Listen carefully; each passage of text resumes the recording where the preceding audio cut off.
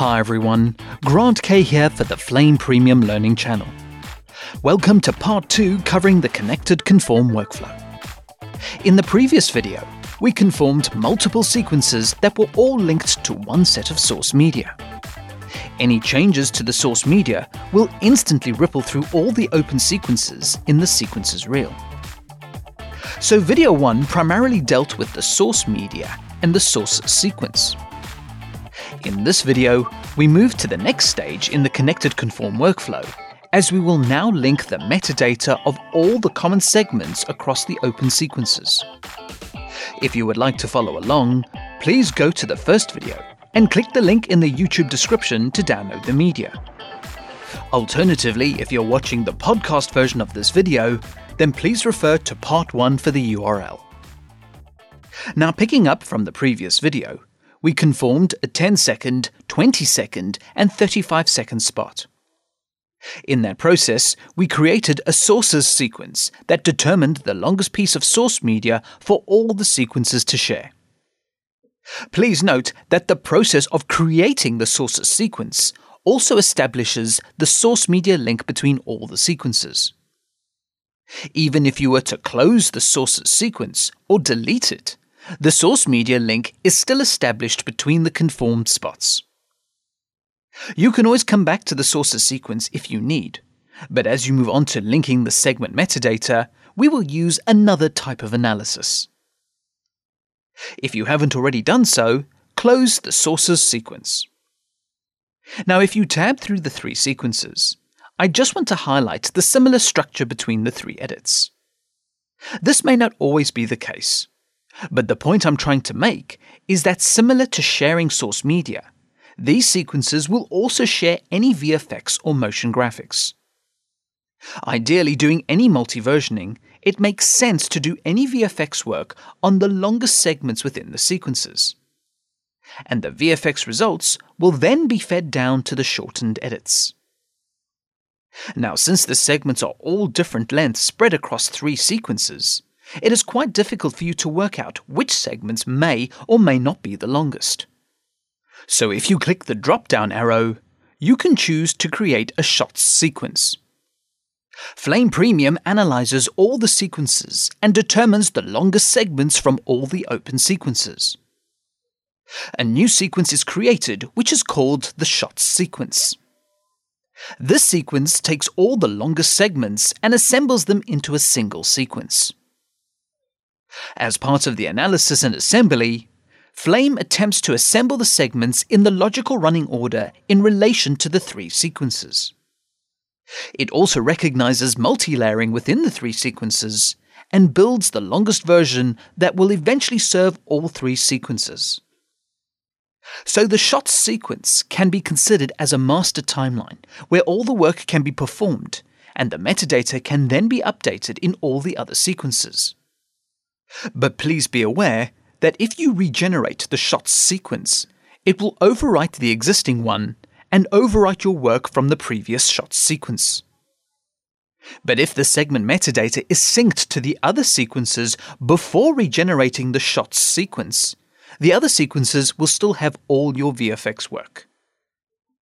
You will see how to sync segment metadata towards the end of this video. Now, the way you tell that the segment metadata is linked is by the link icon in each segment. This indicates that the segments are linked together across all the open sequences in the sequences reel. We'll come back to this in a minute, but it's worth pausing at this point and discussing the difference between the sources sequence and the shots sequence. The sources sequence is all about source media and sharing media across the sequences. It will always contain a single track of the longest portion of media used in all the open sequences. The order of the media is arranged using tape name and timecode. So all the media is exposed in a single track. You could distribute the source media if you wanted someone to work on the sources while you work on the VFX. When you get the updated sources, for instance they have been graded elsewhere, you can relink the media back into the sequence. Please remember, the sources sequence can be used for source metadata editing. This includes changing tape name, timecode, file name, pre-processing, color management, and media linking functionality. The shots sequence is all about segment metadata and sharing VFX across the sequences. It will always contain the longest segments copied from any of the open sequences. It assembles the sequence in a logical manner as well as preserving any layering information. So if you start thinking of the VFX breakdown, you would use the shots sequence to name and separate each VFX shot and distribute it if you are working collaboratively within your facility. So the first step in using the shots sequence is to assign shot names to each of the segments. Press Ctrl A and select all the segments in the shots sequence. Now call up the contextual menu and choose Rename Shot. When it comes to setting up the shot names, you could define it through the Preferences menu or Python scripts if you're working on a facility standard. But you can also manually define it through this window. This production is all about a UFO crash, so we can use this as the basis for our VFX shot naming. In the text box, type UFO __ VFX. We also want an ascending numbering order to each VFX shot. Place the cursor between the two underscores. Click the Add Token pull-down menu. Choose the Background Index token. This token will number each segment, but it will also apply the same numbering to any layered segments above the base layer. This means any layered segments will be considered as part of a particular VFX shot. Click Rename Shot. If you zoom into the shot sequence, you can see that each segment retains its original name, but it also has a new shot name added to identify each VFX shot. If you tab through all the sequences, you will see that all segments are linked, and the VFX shot name will be carried through all the segments in every sequence. So at this point, if you were to work in any sequence, you could synchronize any effects work. Now here is an extra tip. If you ever wanted to know where a linked segment is located in any of the sequences, you select the segment and call up the contextual menu. Here you will find an option called Shared Segments. When you look in the submenu, it will show you all the sequences where the linked segment is present. When you select any of the items, the sequence will switch and highlight that segment. So it's a great navigational tool that could be very useful for checking each instance of the segment in every sequence. Coming back to the main workflow, working in the shots sequence is preferred because it contains the longest instance of the segments compared to the other sequences. Now switch to the timeline area. In terms of effects, you can have TimelineFX, batch effects, and batch. As you know, each kind of effect is applied differently, and we'll cover each one of them. So let's start in the sequence with TimelineFX. Select any segment in the shots sequence and call up the effects ribbon. Apply a color warper to the segment. Now drop the black levels and increase the white levels to create a bit of contrast. Secondly, drop the saturation to around half. Increase the blue gamma to make the shot cooler. Now let's add another TimelineFX. Call up the effects ribbon again and choose Matchbox. In the file browser, scroll down and choose Vignetting. So let's say we have our effects applied to this segment. If you toggle through the other sequences, you will see that no effects have been copied over. Switch back to the shot sequence and call up the contextual menu on the segment. Click Sync Shared Segments.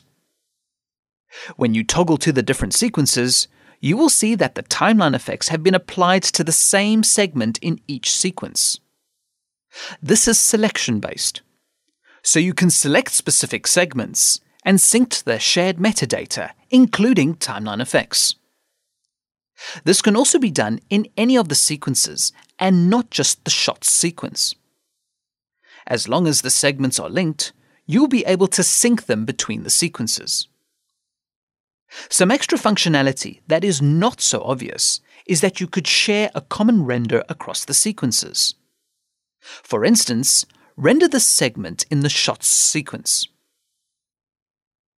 When you call up the contextual menu and sync the shared segments, Flame will sync the metadata as before. However, if the TimelineFX had been rendered before syncing, then the render will be shared across all the sequences.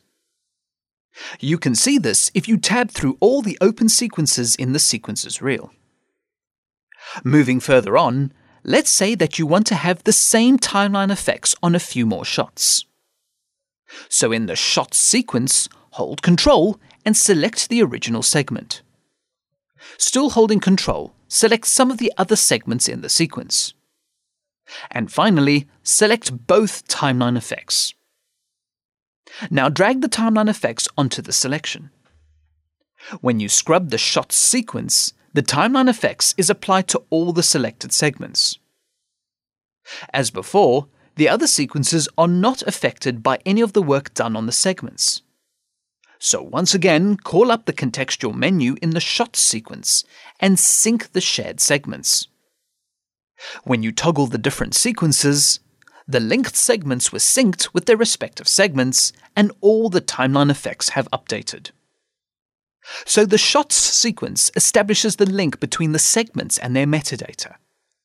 And the sources sequence establishes the link for the media used in the sequences. Keep these differences in mind to avoid confusion. In the next video, we'll go through a batch effect scenario when it comes to shared segments and metadata. We'll also look at the workflow of using batch within the context of the connected conform workflow. This includes creating batch groups, as well as replacing the rendered effects in all the open sequences in the sequences reel. Comments, feedback, and suggestions are always welcome and appreciated. Thank you for watching, and please remember to subscribe to the Flame Premium Learning channel for future videos.